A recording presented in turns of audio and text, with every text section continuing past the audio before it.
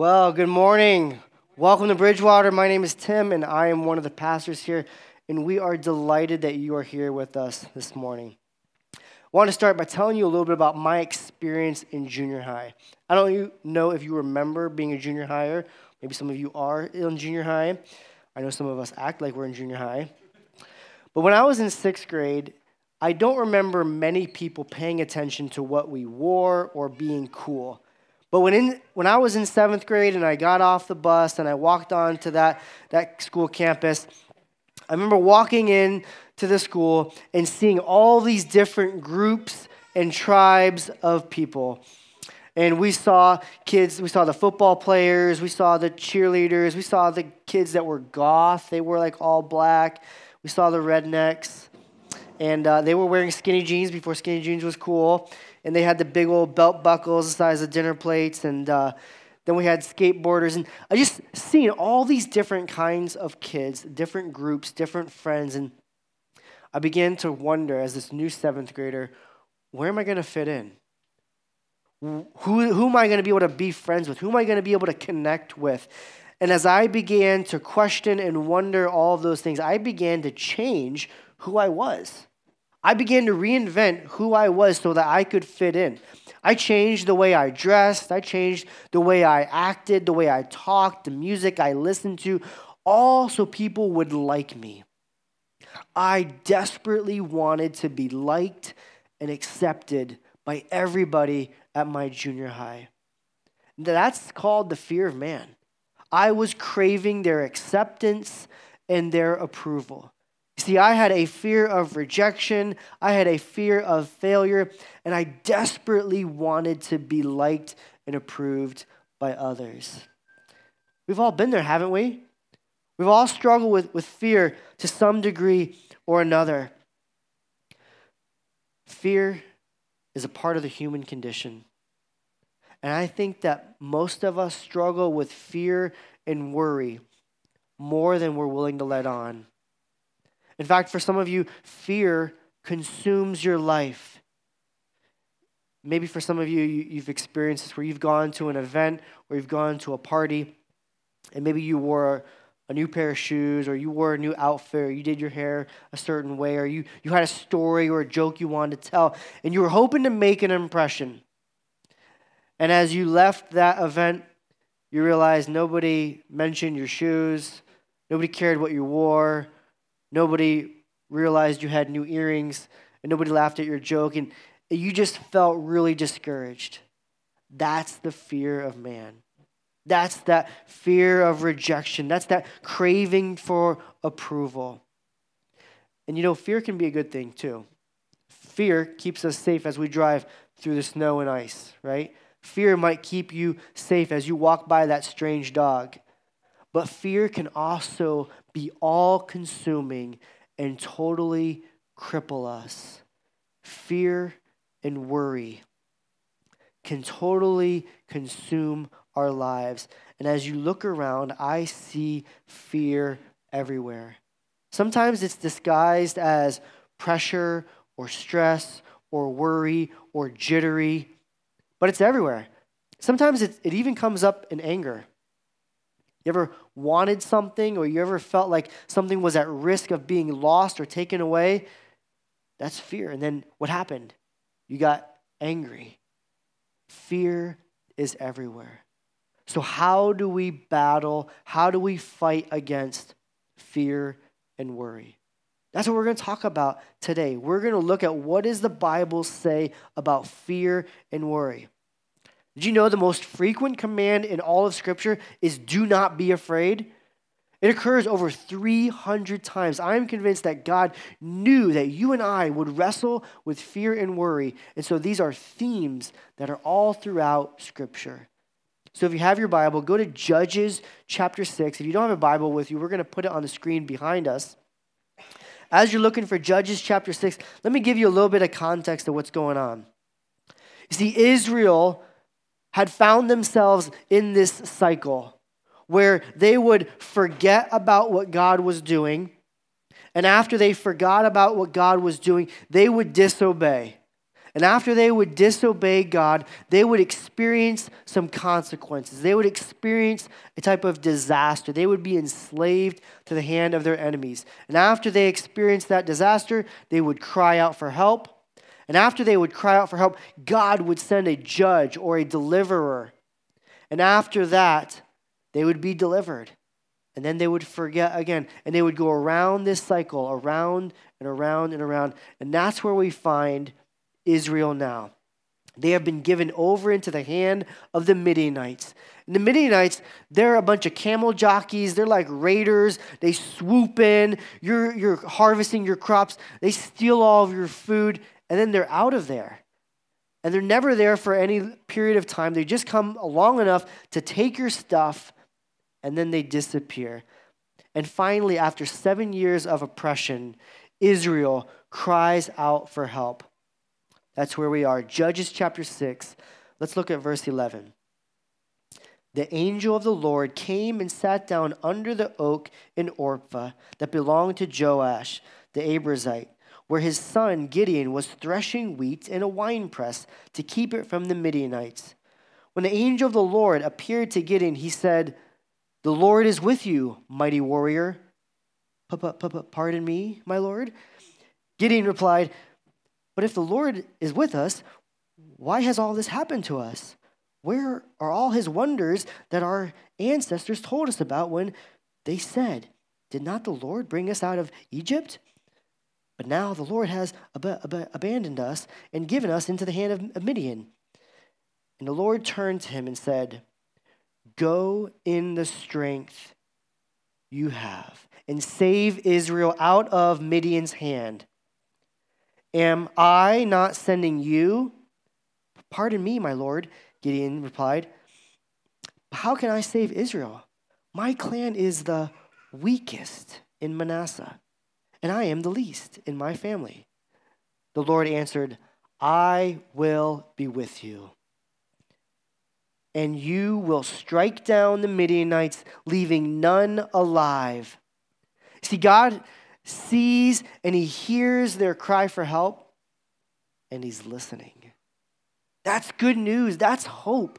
That we live for a God. We serve a God that hears our prayers and he answers. But see, Gideon is there. He's working in secret. Gideon has a major fear problem.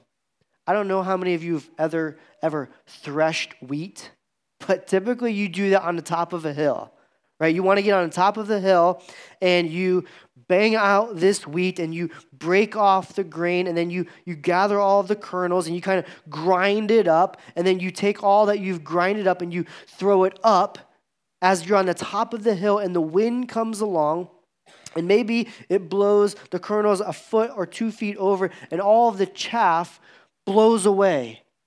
That's how you would typically do it. But the Midianites, they would see Israel doing that. They would ride in on their camels and they would steal all of their stuff. They would take their food. And so Gideon is not on the top of the hill. He's likely hiding in a cave, in a wine press, threshing wheat. Under in this cave, it's not going very well. It can't be going very well. I mean, if you've ever seen I Love Lucy, you find your friends who have hopefully the cleanest feet in the group, and you start smashing all of the grapes down, right? And all of the juice flows into a container. That's where he's threshing wheat. It's a terrible idea. It's kind of like mixing Kool-Aid and onions together, and he is absolutely terrified.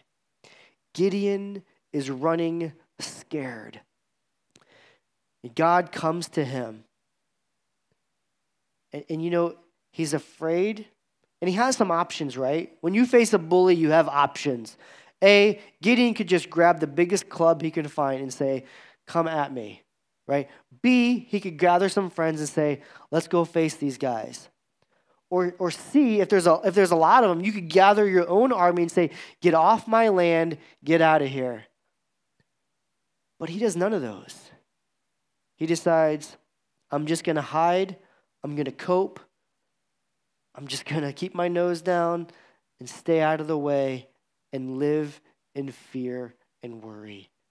And it is dominating his life. You and I have an option. We can fight and battle fear and worry. Or you can just cope, do nothing. So how do we battle that? Gideon has a fear problem and a theology problem. What he believes about God is twisted. It's distorted. The angel of the Lord says, "The Lord is with you. You're a mighty man of valor and you are hiding down here." God says, "I am present with you. I'm right here with you." When I'm afraid, I'm typically not thinking of God. When I am consumed with worry, I have forgotten about his presence. Have you ever experienced that? Have you ever had that spiritual amnesia where you kind of forgot, like, oh yeah, God is here. God is right with me.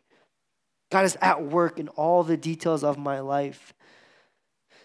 Verse 13, Gideon says, well, hey, if you're with us, why are all these bad things happening? Have you ever wondered that?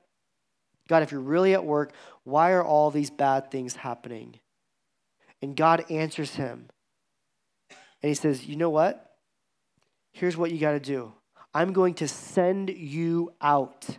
And as you go out, Gideon, you're going to do a great work, and I am with you.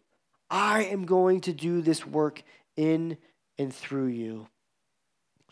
So often, fear is connected to what we think that we need.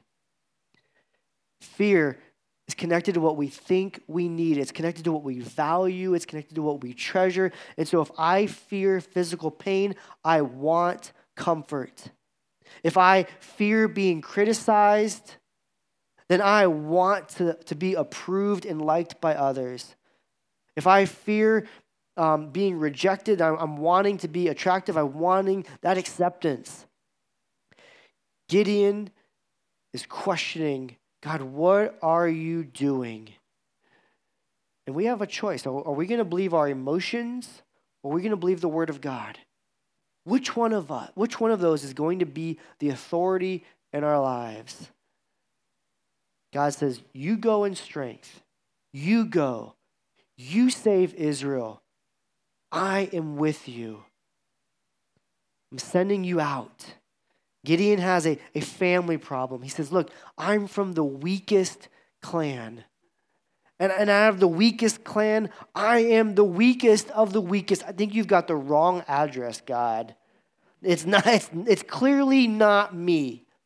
There's somebody else out there. They're way bigger. They're way stronger. And God says 5 words that are really practical for you and I to hear. 5 words to Gideon.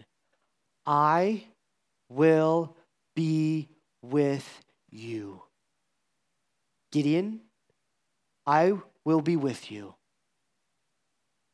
Go and do this work. And as we are facing the fears of our lives, the worries, the concerns, the phobias, we need to be reminded that God is with us. The same truth that was true for Gideon is also true for you and I. In the midst of fear, you and I need to know that God is with us. Your fears identify your beliefs. They're attached to what we value. Think about that. When you're afraid, what is it the thing that you are valuing? What is the thing that you're worrying about? What is the thing that's important to you? Your worries identify your beliefs. What do you value? What do you love? What's important to you? Gideon says, God, it feels like you've abandoned us. It feels like you've totally left us. God says, no, I'm sending you to save Israel. You're going to be an instrument. I'm going to use you. Your fear reveals what you believe about God. It also reveals what you believe about yourself. You see, Gideon believed, hey, I'm not really significant enough. I'm not important. And God says, you know what? Your abilities, your significance has nothing to do with the skills you have, has nothing to do with your family background, has nothing to do with your IQ, has nothing to do with your talents. Your significance comes from, I am with you. The fear of these Midianites is not a big deal because God is with you. God is a part of this plan. The two lies Gideon believed are intertwined, and it starts with a lie about God and a lie about himself. He believed that God had left. He believed that he had abandoned them. He said, I'm not a mighty warrior, but God had radically changed his identity. Look how Gideon replies, verse 17. Gideon replied, if now I have found favor in your eyes, give me a sign that is really you talking to me. I think he wondered, like, okay, God, is this really you? If you're sitting in your room and you hear the voice of God, you might run some tests too. Please don't go away until I come back and bring my offering and set it before you. And the Lord said, I will wait until you return. Gideon went inside, prepared a young goat, and from an ephah of flour he made bread without yeast, putting the meat in a basket and its broth in a pot. He brought them out and offered them to him under the oak. The angel of God said to him, take the meat and the unleavened bread, place them on this rock, and pour out the broth. And Gideon did so. Then the angel of the Lord touched the meat and the unleavened bread, and with the tip of the staff that was in his hand, fire flared from the rock, consuming the meat and the bread. And the angel of the Lord disappeared. When Gideon realized that it was the angel of the Lord, he exclaimed, alas, sovereign Lord, I've seen the angel of the Lord face to face. But the Lord said to him, peace, do not be afraid. You are not going to die. So Gideon built an altar to the Lord there and called it, the Lord is peace. In order to battle fear, we must focus on who God is and who God says you are. And that's exactly what Gideon does. He looks at God and he realizes, you are sovereign. In the midst of fear, in the midst of worry, in the midst of everything that is happening in my life, God, you're in control. You're in control of all of these details. And you are the God of peace. And also, it focuses on who you are. How has God radically transformed you? Do you have a new identity as a follower of Christ? If you've never placed your faith in Christ, God says, here's some things that are true about the unbeliever. They're spiritually blind, they're spiritually dead, they're far from God, and they're his enemy. And as you place your faith in Christ, you become his son, his daughter, you're adopted, you're forgiven, you're pleasing to God, you're his workmanship, you are holy, you are blameless, you are a new creation.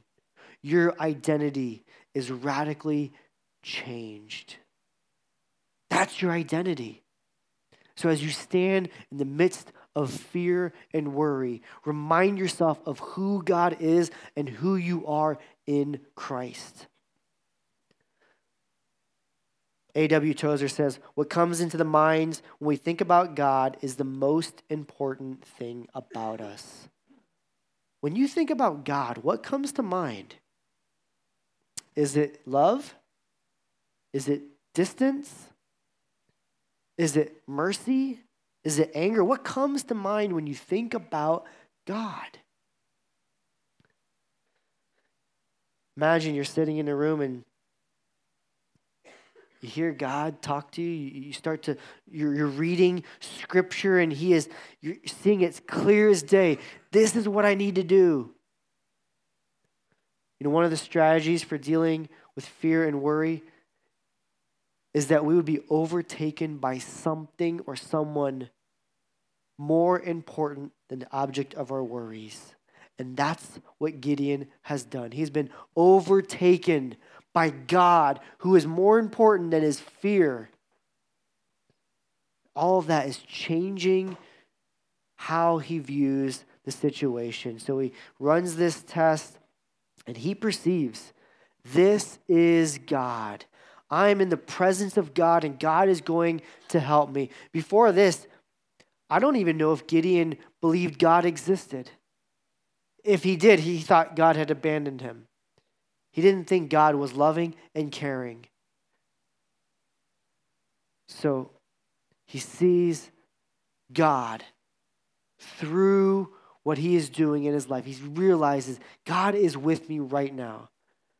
You know, so many times when I am consumed with fear and worry, I believe some lies about God.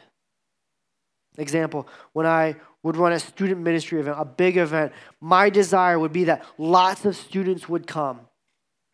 And I would evaluate whether or not that event went well or poorly by how many students came. And I would evaluate how good I was as a youth pastor. What does that say about God? It says that I am big and he is small. Your value and your significance is not determined by what you do. Your value and your significance is determined by the identity that he has given you. God is big. He is huge.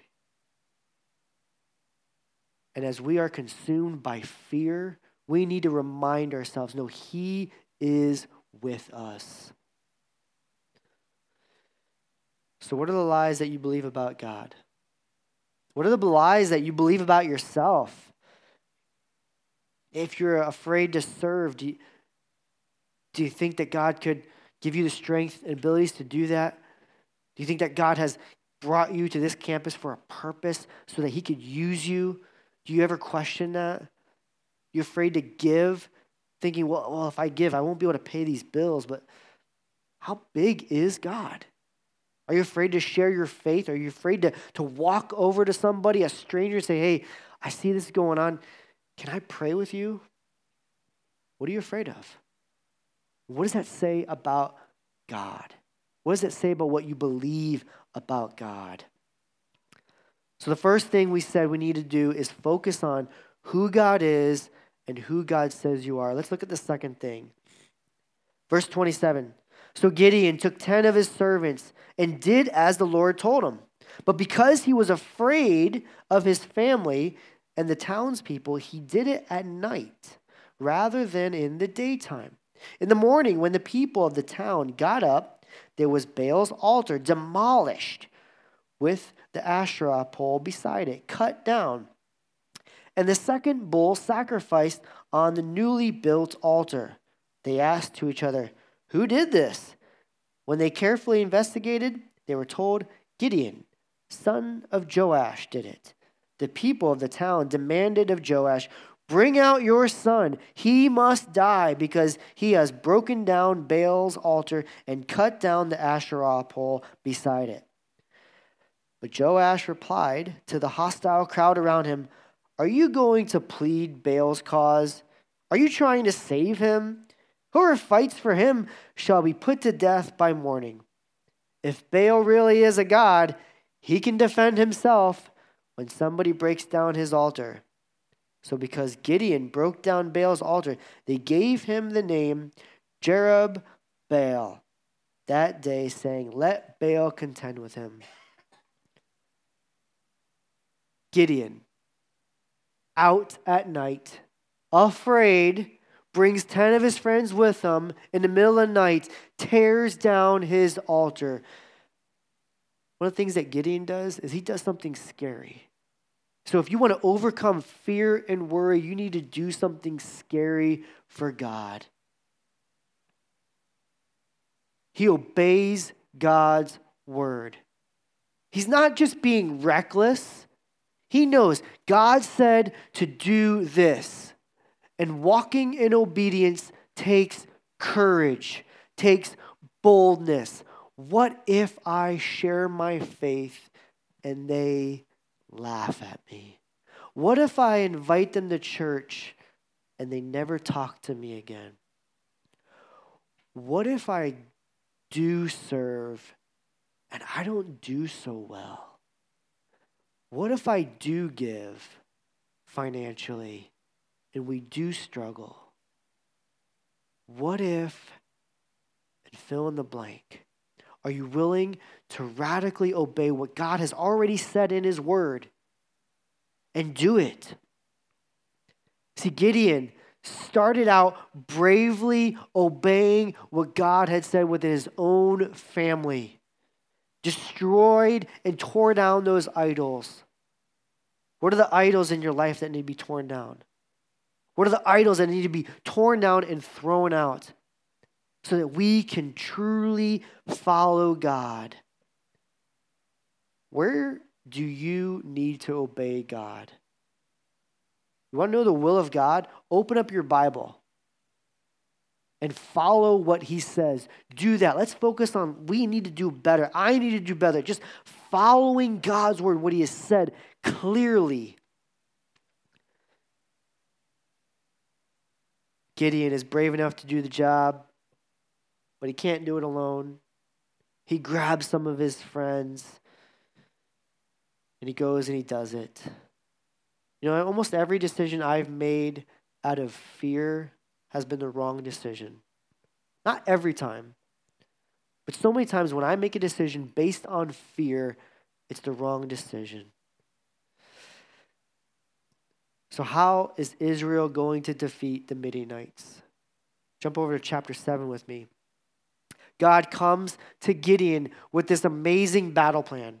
He comes to Gideon and he says, okay, Gideon, how many people do you have in your army? And Gideon says, I have 32,000 people. And God says, okay, go to them and say, okay, who's all afraid? Raise your hand. 22,000 people say, yep, I'm scared. He says, send them packing. Boom. He is left with a third. God says, still, too many people. Now, if I'm Gideon, I'm like, too many people? I need as many people as possible. And God says, I'm going to do this crazy looking water test.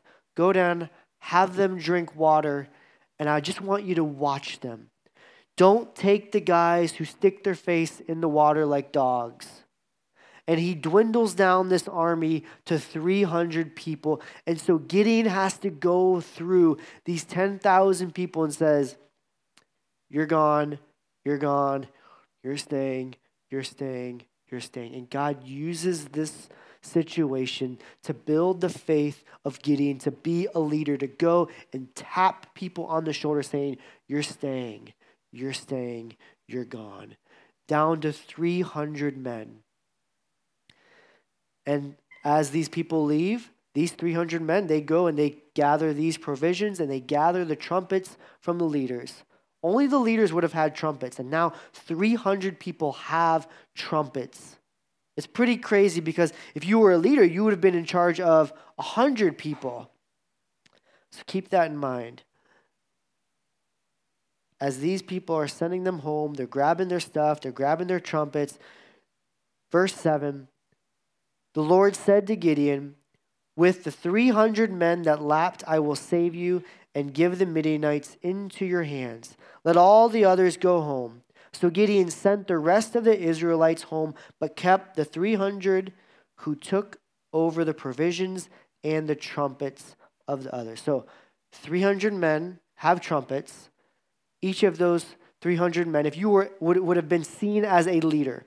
Typically, a leader would have overseen 100. What's 300 times 100? 30,000. How many men did Gideon start with? 32,000. So Gideon has 300 men, and it's going to sound like he has an army of 30,000. This is what God is doing.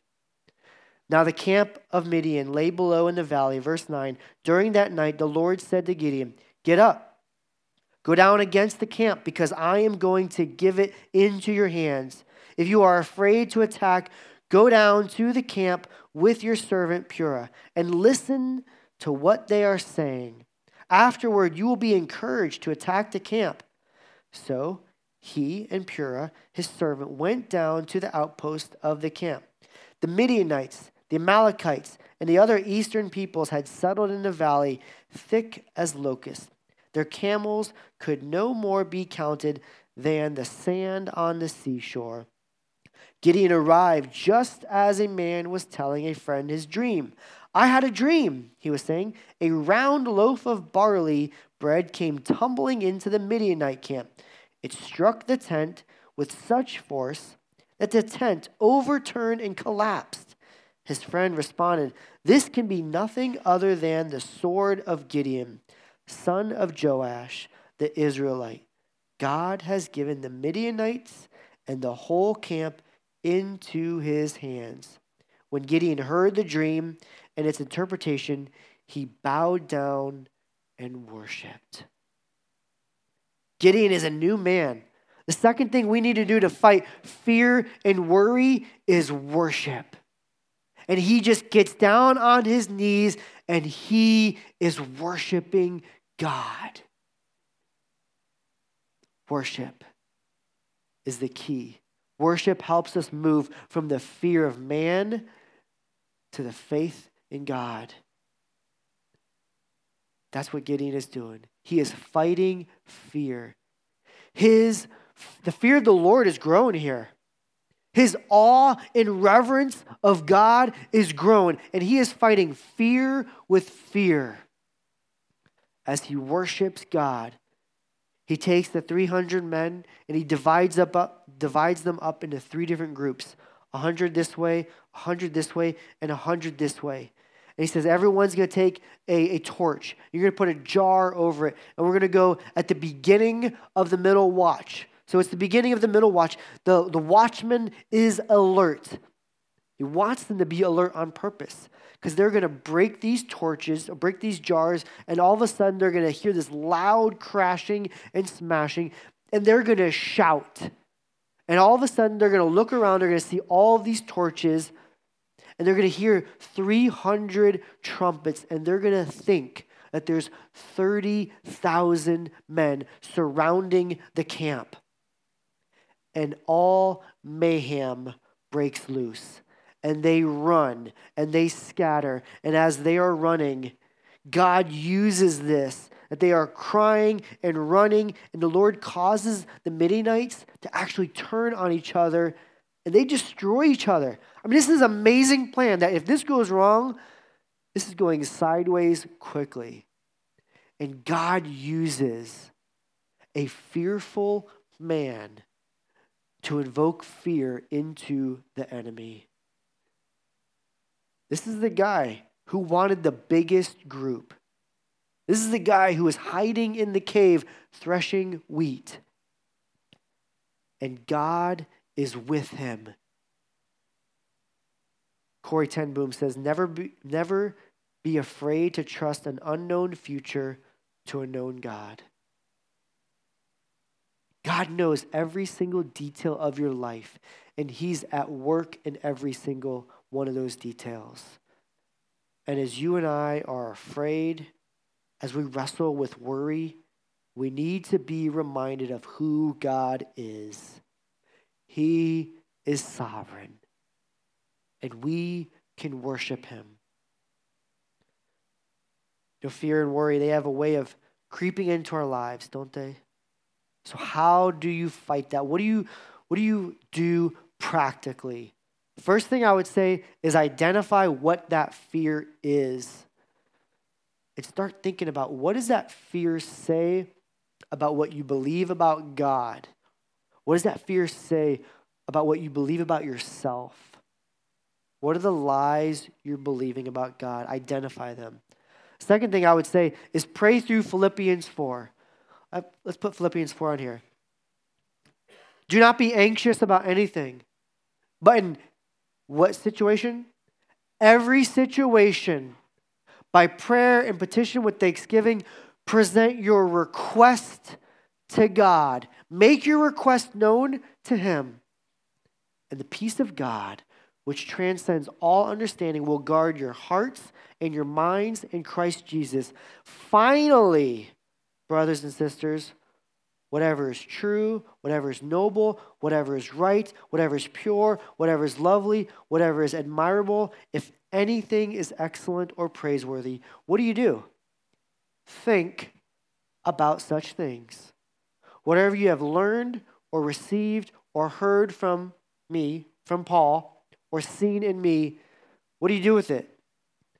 Put it into practice, and the God of peace will be with you. I highlighted a couple things. Prayer, think, practice. That if you want to overcome fear and worry, the first thing you need to do is pray rightly. And as you pray rightly, go to God and say, God, you know what? The things I'm thinking about right now, they're not true. They're not pure. They're not lovely. I am overwhelmed, God, by fear and worry right now. God, I'm so conflicted by life right now. I'm angry. I'm discouraged. Whatever it is, and go to God and pray rightly. So many times we pray, we just say, God, just take this away. God, just take this away. Remove this. Pray. And that start thinking rightly. God, help me renew my thoughts. Help me to think on things that are true, pure, lovely. Here's what Scripture says is true about me. Hear what Scripture says is true about our God. And then act rightly. Paul says, put it into practice. Third thing you can do is memorize or meditate on Scripture. My challenge to you is to take some 3x5 cards and write out Psalm 27 or Psalm 46. Just write it out and review those verses this week. Review those Psalms 25 times this week. Even if you're bad at memorizing Scripture, if you review it enough, it'll still be in your mind. You might not remember every single word and phrase, but it will be in your mind. Last thing you could do to apply this is pick a song, a worship song that you could sing to yourself when you're afraid or when you're worried or when you're discouraged. If you like old hymns, Blessed Assurance or Amazing Grace. If you like newer songs, 10,000 Reasons or Death Was Arrested. Play those songs, sing them to yourself over and over and over again. Those are ways that we can practically fight fear and worry. So we battle fear by one, focusing on who God is and who He says you are. And we battle fear by worshiping Him. Let me pray with you. God in heaven, we are amazed by your grace. Recognize that you are amazing. You continue to work all things for good.